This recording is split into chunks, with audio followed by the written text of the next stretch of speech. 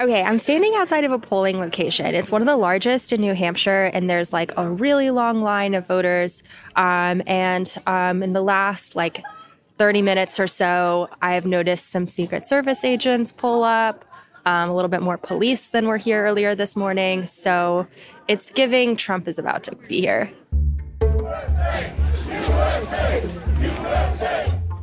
They want a great country. If they want a country where we say, make America great again, there's nothing like make America great again. That's all you have to say. We are making America great.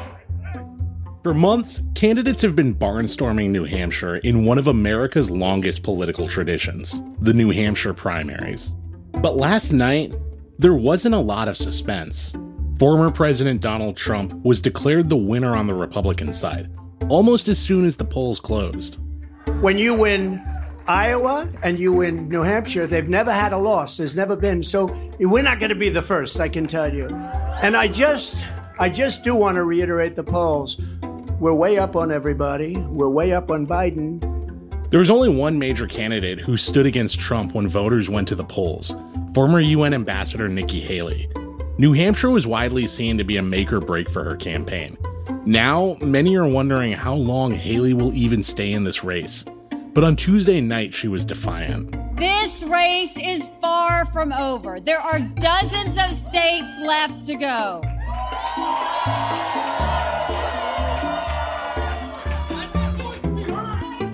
And the next one is my sweet state of South Carolina. On the Democratic side, President Joe Biden won the primary easily, which wouldn't have been surprising except for the fact that he wasn't even on the ballot. You all know that the DNC chose to take Joe Biden's name off the ballot. Right. And they thought that would be the end of it, right? No, exactly. Not in New Hampshire, because we do things the New Hampshire way. From the newsroom of the Washington Post, this is Post Reports. I'm your guest host, Arjun Singh. It's very early on Wednesday, January 24th. Today, I talked to my colleague, campaign reporter Meryl Cornfield, and we're here in your feeds early to recap what happened in the New Hampshire primary and ask if Donald Trump has cemented his grip on the GOP. So Meryl, it's about 10:43 p.m. on Tuesday night, primary night. We're both here in Manchester, New Hampshire, and I'm talking to you at a write-in Biden watch party. What do we know about these results so far? So far, we know that Trump and Biden each won their respective primaries. And I could say that overall, I think this matched with expectations, what people thought was going to happen. Polling ahead of this showed that Biden and Trump were expected to win. And I think that's what we saw tonight. Were you surprised by how everything unfolded tonight? I wouldn't say I was surprised by the result. I was surprised by how fast it happened. Yeah, it was called at 8 o'clock, it felt like. And everyone here was also surprised. At the Biden write-in watch party, remarks were supposed to start at 10, and instead they were already heading to stage at 8:30. Which just shows how early everything happened. So I know that there's been a lot of speculation that New Hampshire could be the last contest on the Republican side of the ticket, which was seeing Nikki Haley going up against Donald Trump. Given everything that happened tonight, does it seem like Nikki Haley really has a viable path forward to keep her campaign going now? Nikki Haley on the trail talks a lot about how scrappy she is, and these results really measure up to that. And she was also behind in Iowa, too, right? She was at third in Iowa, now second here. And now we're looking at South Carolina, where there's a big Trump base. But also her home state, right? And her home state. So that's a devastating place to lose. And a lot of strategists I've talked with in South Carolina have said that that's Trump country. And, he's made that point in New Hampshire when he's brought out South Carolinian endorsements like Senator Tim Scott, who was a previous contender in this, who announced his endorsement in New Hampshire to prove his point that he dominates there. So right now, it does sound like she plans on staying in that race. We talked last night on Post Reports about Trump's ongoing legal troubles that he's facing and how those could intersect with this election. I'm curious, is that part of Haley's calculation for staying in the race? Does she think that these indictments could really damage him as the election goes on? Haley's different from like a Chris Christie, another former presidential contender who made, a big show of criticizing Trump and talking about the court cases. Haley does not do that. But I think we'll probably see more of that already in the last week. We've seen her criticize Trump a bit more, talking about where he misspeaks. And she has a line that she uses a lot on the trail where she says chaos follows him. And we saw in her speech tonight, she said it's, one bout of chaos after another, this court case, that controversy, this tweet. I think that shows that she's ready to take on the legal challenges maybe a little bit more than she has before. And one thing that I've been thinking about is looking at the results tonight. Trump won about 53% as of the time that we're talking. And Trump is clearly the front runner, but he's still only securing just a bit more than half of the voters in these primaries. And that seems lower than I would expect, given that he's more or less operating from this incumbent status as the former president. Is that your read too? And what do these results say to you? He has a challenge status in the Republican Party. And we can see that in, I think one great way to look at this is if you look at the first two states that he's competed in, Iowa and New Hampshire, the governors in both of those states did not endorse him. They endorsed his opponents. So that just shows how divided the Republican Party is. And while he clearly has a very enthusiastic base, there's also some big doubts about him and his chance of success against Biden, his chance of success in the court cases, how much more chaos and will follow him, as Haley puts it. And I think that there are some doubts in Republican voters' minds from what I've heard from them. Now, maybe this is just the way that I'm perceiving this race, but when there are a lot more candidates, it felt like Trump wasn't necessarily out on the campaign trail as much as the others. And before this, he was really focusing his attacks on first Ron DeSantis, who our colleague Michael Scherer had told me he really wanted to extinguish in Iowa. Now that it is this two-way race, do you think we're going to be seeing Trump more out on the campaign trail? And how has he talked about Nikki Haley? What are the attacks that he's made on Nikki Haley? I wonder about that, too, if we will see more of Trump. I think in his mind, he does not see a reason to go after Nikki Haley on a debate stage because he, has done very well in every state. And why should he? He said that early on. He said, I'm not going to debate against someone who is trailing behind me. And he says that she is trailing behind him. So I think we're going to continue to see the same strategy that he knows has worked for him so far. And that's big campaign speeches with his enthusiastic base that's going to court and calling every case against him a witch hunt and talking about how he is a martyr for his Republican voters. And I think he knows that has definitely appealed to the voters that have voted for him so far. But in his speech tonight, he did bring up Nikki Haley. This is not your typical victory speech, but let's not have somebody take a victory when she had a very bad night. She had a very bad night. I think what that speech showed and what you've heard from him on the trail, especially in recent days since DeSantis has dropped out, is that Haley is the new target for Trump, that he is going to go after her hard. And I think we're going to see that in South Carolina, which is going to be devastating to see in her own state, that he will bring up all these lawmakers that she used to work with and, just talk about how they are endorsing him. And he will complain about her record. And we're going to see a lot more of it for sure.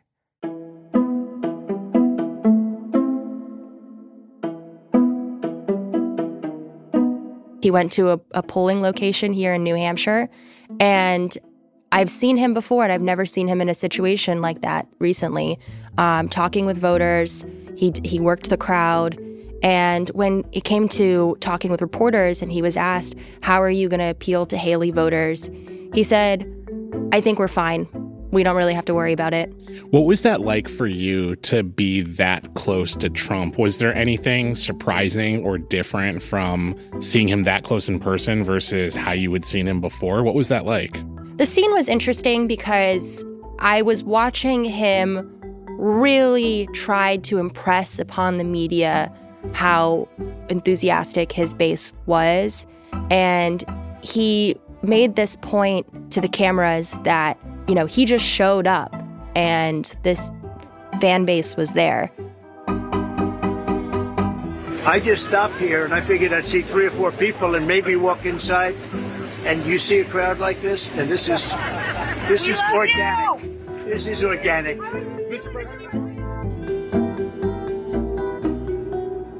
Having been at that polling location for hours and seeing, you know, the volunteers show up and then trickling in like those fans of his that have been close to the campaign, and they passed out shirts and they passed out signs and they got swept by security and everything was coordinated before he arrived.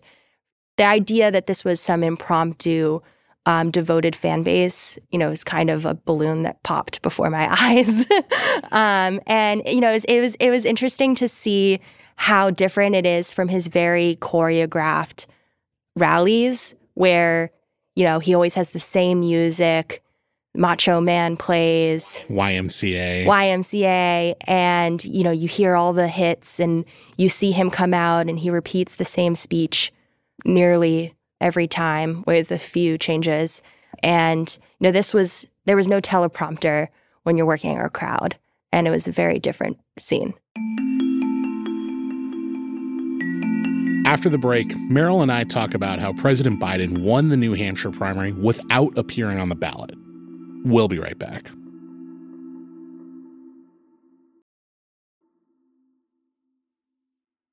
So, Meryl, there was also a Democratic primary happening in New Hampshire. You and I are both here at a Biden write-in watch event. We discussed that on Post Reports on Monday. The DNC is not recognizing this. There were 2 challengers to Biden anyway. So what happened tonight, and what was some of the context that it happened in? Yeah, so because this is an unsanctioned primary, it did not follow DNC rules. Therefore, they said that the delegates for New Hampshire won't be seated. This was something that was so unusual. We've never seen anything like this. Also, another facet that makes this unique was that Biden was not on the ballot. He was a write-in candidate. There was no campaign stops here. He never came. And the campaign was volunteers, you know, longtime Democrats in the state coming together and holding signs outside of their precinct that said, write in Joe Biden, and explaining to voters how that worked. And we saw that a lot of voters in the Democratic primary wrote his name in. And I think that it's interesting to see how this played out in a state that feels so passionate about its first in the nation status and getting to vet the candidates firsthand, because a lot of voters told me they were really excited to get to do that and disappointed that Biden didn't come. But they were excited to write his name in. But ultimately, they felt like their enthusiasm for his record prevailed. So does that, for you, Meryl, look like he does really have a strong base of support and enthusiasm from people, at least here in New Hampshire, and that's something that could boost him in the general election?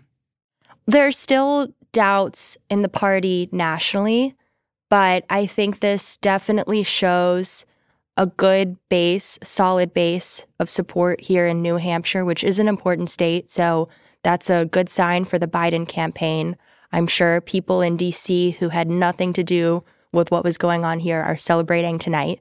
But, you know, I think that he's now going on to South Carolina, which is a state that he did very well in 2020.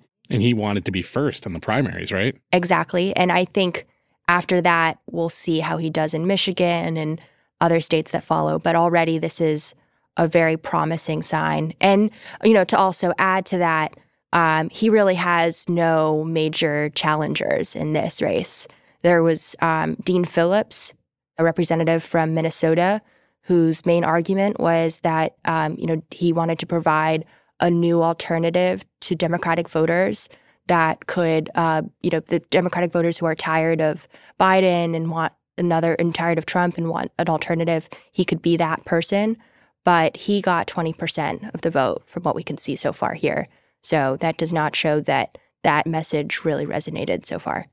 And I know that you've spent a pretty good amount of time with Representative Phillips.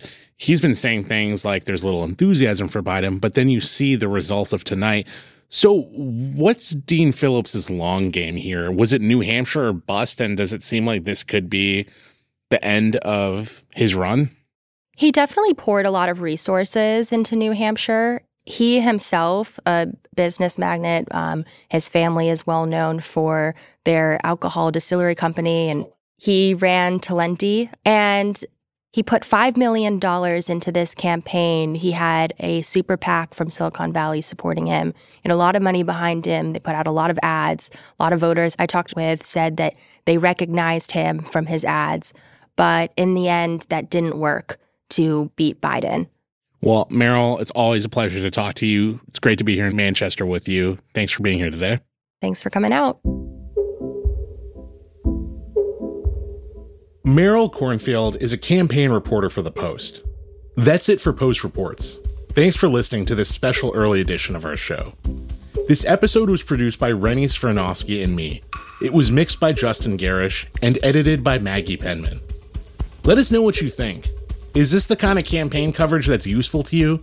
Send us an email to postreports@washpost.com. And check out our news briefing, The 7, every morning at 7 a.m. for the latest on all the news you need in the morning. I'm Arjun Singh.